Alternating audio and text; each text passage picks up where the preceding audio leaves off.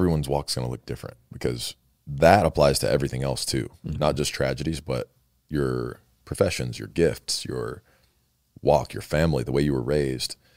Like, just because you don't look like the next guy at church or the pastor, or feel like or live like them exactly, doesn't mean that God doesn't have his own plan for you. And that's the thing that, as you mentioned before, with the entrepreneurs and growing in Wealthy Kingdom, like tuning into your specific assignment from God is something that I think the stereotype of, oh, we all have to be the same and do this. Obviously, there's a set of guiding principles that Jesus was really clear on, that do create the foundation of authority for what we do. But a lot of the other stuff, like how you dress, or what you like to do for work, or what you like to do with your hobbies, or what you've been through, can create a perfect environment to touch the people that you're meant to touch in their time of need. You know? And I feel like that's a great example for you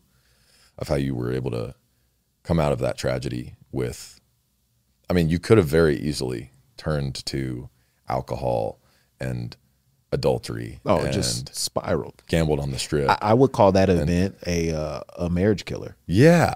Like, it could have been for sure very understandable how that kills marriages. And people would have been like, man, their child died. I don't know what I would have done either. They just stopped, you know, and grieved, and, you know, they separated, and that would have been the moment. Yeah. And it's just like, God was like, no, that's not, no. You can suffer through this and suffer well and come out the other side. And the fruit that listening to what you think God wants you to do bears, versus the fruit that listening to the world and what you might want to do in that moment, that's a fruitless thing. Right. And we can both speak to that in our own ways. Yeah, for sure. It's fruitless. And the other way, which I don't think I ever could have done without God's guidance, of, you know, in a way it's self-sacrifice, taking up your cross and serving others, like your family, your wife, your children.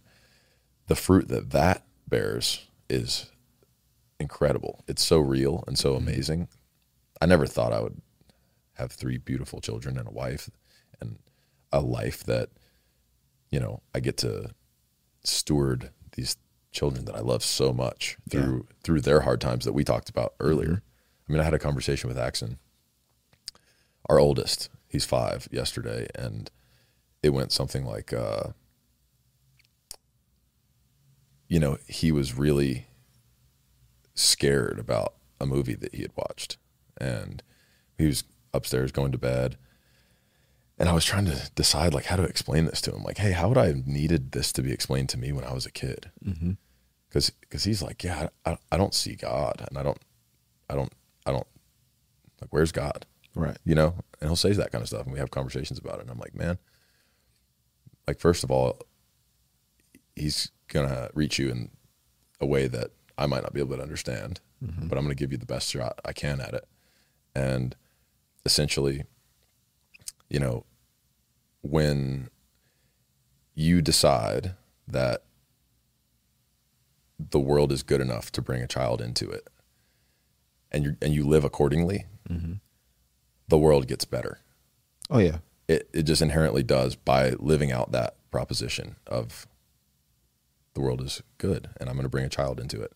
And then once you see your child begin to suffer, you realize, like, oh, the most valuable thing that this child could have is peace and suffering. And so that's what I told him God was. It was the peace. When he's suffering and he's scared, how he can still find peace, and you can still be brave, because we're all scared.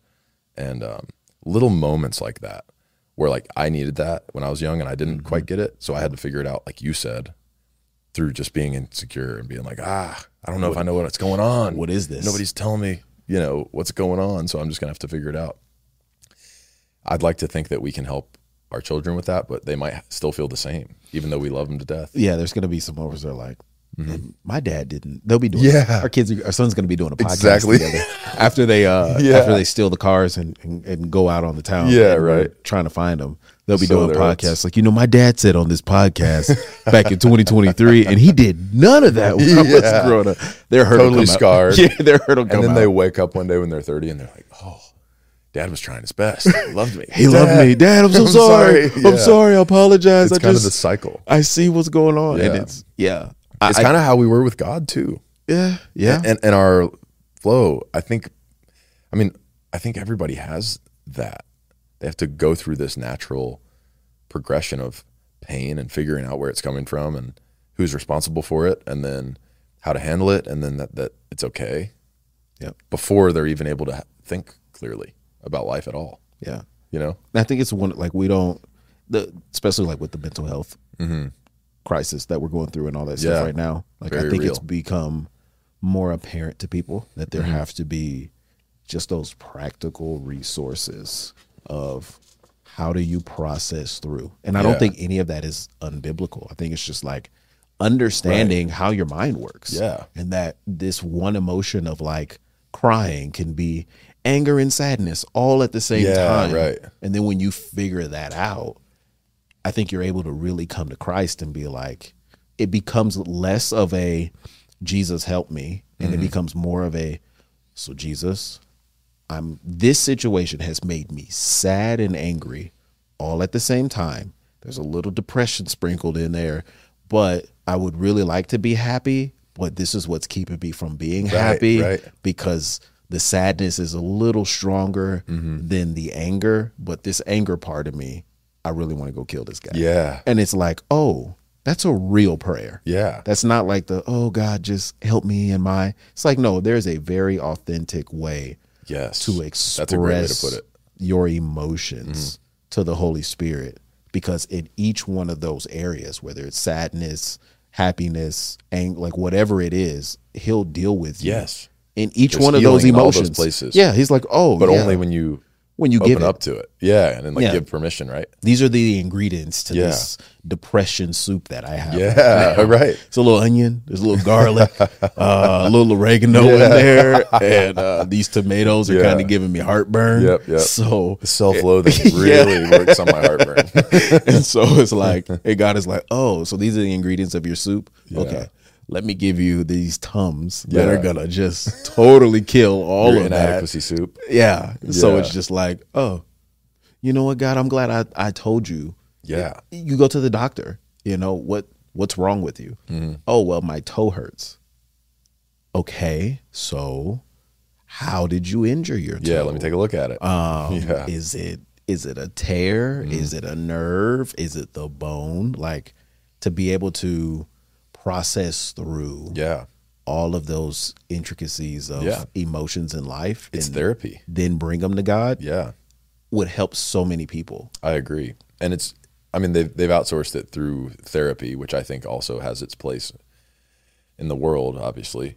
But I think also, having seen therapy, that the best therapy is prayer.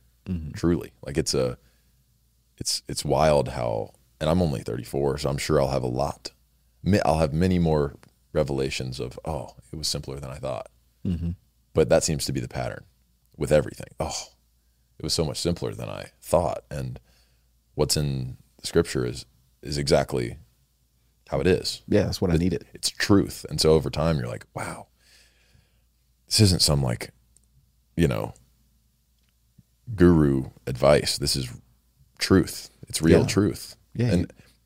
And you can't explain that to somebody. They have to go and try it. Yeah. They have to give it a chance. God is, just as much as God is spirit and he's truth, he's an experience. Yeah, right. Exactly. He truly is an experience. Dude, yeah. That's a good way to put it. I can tell you, and you know from living in the South as well. Yeah. Like, I can tell you Southern comfort food is the best food you'll ever have. Yeah.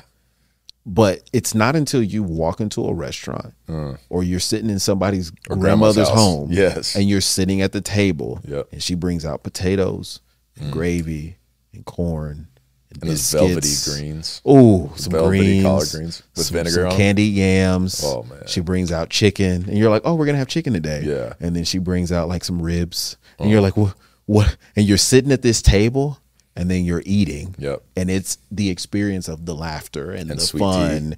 Oh, and then you think it's over because they cleared the table. Yeah, nope. And then here comes like this Dessert. big pie or cobbler, and you're like, well, I guess I need to unbutton this top button so I can get it in. Right. But it's just as much about the experience as it is anything else. And I think people just don't allow themselves to experience God. Right. But you have to sit down at the table of prayer with scripture, with fellowship with the saints, with church. Like, it's all a part of the table. Right.